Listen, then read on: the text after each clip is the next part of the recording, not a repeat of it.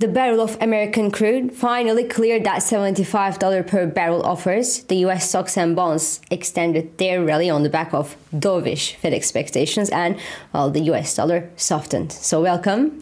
This is Swissquote's Daily Market Talk.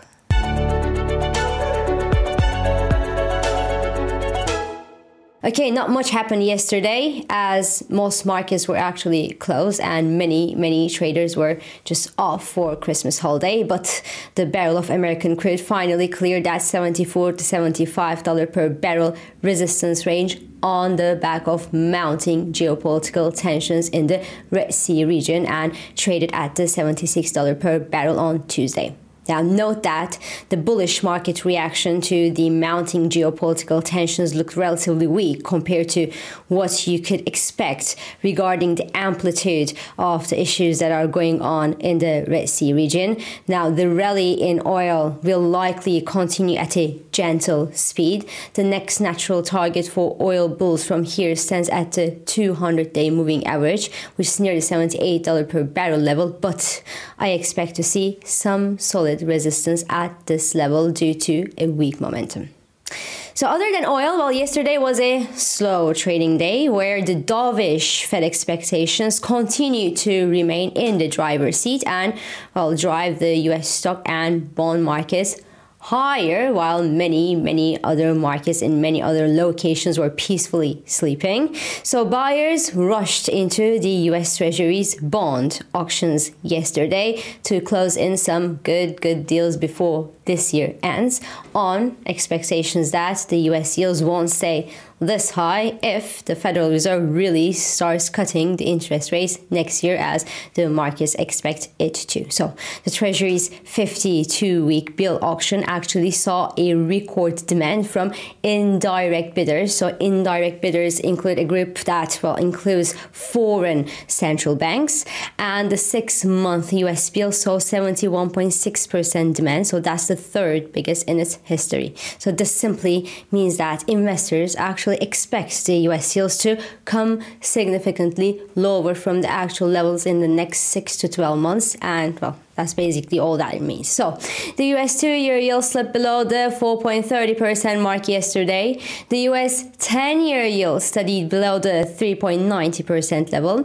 The 2 to 10-year portion of the US yield curve actually remains inverted, with the US 10-year yield now yielding around 40 basis points lower than the US 2-year yield. So it's less inverted compared to March this year, for example, when the banking crisis sent the recession expectations through the roof, remember, and the gap between the 2 and 10-year yields reached something like 100 basis points, but nothing happened, right? And well, this year ends with no recession whatsoever for the US, because the US economy remains surprisingly resilient to the Federal Reserve's aggressive rate hikes since almost 2 years now. Instead, the jobs market in the US is loosening but remains fairly healthy, and happily inflation is easing. So the US dollar remains under a decent selling pressure these days. As a result, gold extends gains on the back of the softening US yields on soft Fed expectations. So that decreases the opportunity cost of holding the non-interest bearing gold, remember, and pushes the gold prices higher. The euro dollar continues to push higher as well, above the 110 psychological mark, and that's also on the back of some hawkish ECB commentaries that don't necessarily reflect the eurozone's sputtering economies and falling inflation as well. And the rally in the Japanese yen actually starts giving signs of exhaustion into the $140 mark in the dollar yen. Now, Bloomberg highlights that the Japanese yen rallies fizzled out when asset managers turned bullish since a year now. So this happened at the start of this year, and this happened again in March, and asset managers' net positions, which actually were negative since summer till now, just turned positive last week. So be careful with the Japanese yen rally. Now, note that this doesn't mean the end of the long JPY trade for the coming months, because the long yen trade will probably remain popular among traders on shaky expectations regarding the Bank of Japan's policy normalization. The BOJ is expected to exit the negative rate territory sometime next year by April, but the timing depends on the economic fundamentals, obviously, because a strong Japanese yen is deflationary for the Japanese economy, which relies enormously on imports. So if a strong Japanese yen could simply control inflation, the Bank of Japan won't be in a rush to hike the interest rate. So the BOJ has 0 to negative rates since I actually began this career more than a decade ago. And maybe, but just maybe, they will still be near 0% when I retire. Who knows?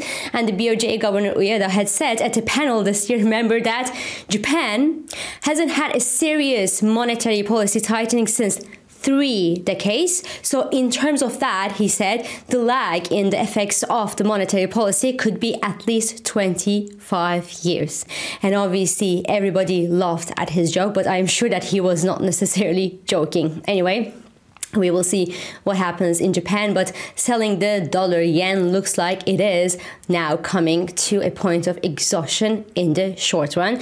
In the longer run, however, even if the Bank of Japan doesn't, move an inch, a dovish shift from the Fed should ensure a fall in the dollar yen towards the 130, 132 range. But we are talking about a year time here. So the interesting thing here is we normally have a negative correlation between the Japanese Nikkei index and the Japanese yen, hence a positive correlation between the Japanese Nikkei index and the dollar yen, because, when the Japanese yen weakens, the Japanese stocks become cheaper for foreign investors, hence more appetizing. Plus, the weak Japanese yen is also a sign that the Bank of Japan remains soft, and that's obviously a good booster for business growth and for asset valuations. But the latest appreciation that we saw in the Japanese yen didn't necessarily bother the stock buyers in Japan. The Nikkei continued to find buyers instead, even with a stronger Japanese yen, meaning that either the Japanese stock investors just don't want to price in a potential easing from the Bank of Japan, and maybe they are right, or the Fed's dovishness is just a nice boost to global stock markets, and the Japanese stocks, like other stocks, benefit from this dovish Fed winds. In all cases, the Japanese stocks remain on track for more gains to the end of this year. And in America, the S&P 500 buyers will certainly not back down before they send the index to a fresh all-time high level this week or maybe next week, because the index was trading just 0.5% below its all-time high level yesterday. So it would clearly be a shame if we finish this year without an S&P 500 record now. And yes, we all know that the market is overstretched. The Fed's rate cut expectations are quite unfunded because, yes, the Fed will probably be cutting the interest rates next year, but perhaps not at the speed that's been currently priced in by the markets. The oversold market conditions, especially in the US stocks, do hint that a downside correction would be healthy at this point and near these levels. But the last week of a year, or the first trading days of a new year, are maybe not the right time to reverse anything. I mean, most investors and traders are on holidays right now, and they don't have the energy to, deal with a tumbling market, right? And that is certainly why I think that the so-called Santa rally, which englobes the last 5 trading days of a year and the first 2 trading sessions of a new year, has such a strong track record. Because according to the empirical data from Stock Traders Almanac, since 1969, the S&P 500 gained 1.3% on average over these 7 days. What happens after that is obviously the million-dollar question, but going back to January 4th, 2022, when the S&P 500 had reached a all-time record high, remember, it is good to remember that this achievement was actually followed by a significant downturn in the S&P 500 with a subsequent 22% plunge in the index over the next 10 months. Just saying. So this is all for today. I'm İpek Özkardeşkaya, and thank you for joining me, and thank you for all your beautiful comments. I hope this episode of Market Talk has been helpful and it has been insightful to you. So please do not hesitate to leave your comments, your reactions, and your questions below as usual. And follow us on Instagram, on X, and on LinkedIn for regular market updates, and subscribe to our YouTube channel for daily market comments. And please don't forget to hit the like button to let us know that you enjoy these videos. So I will meet you again, yes, tomorrow. And until then, good day trading.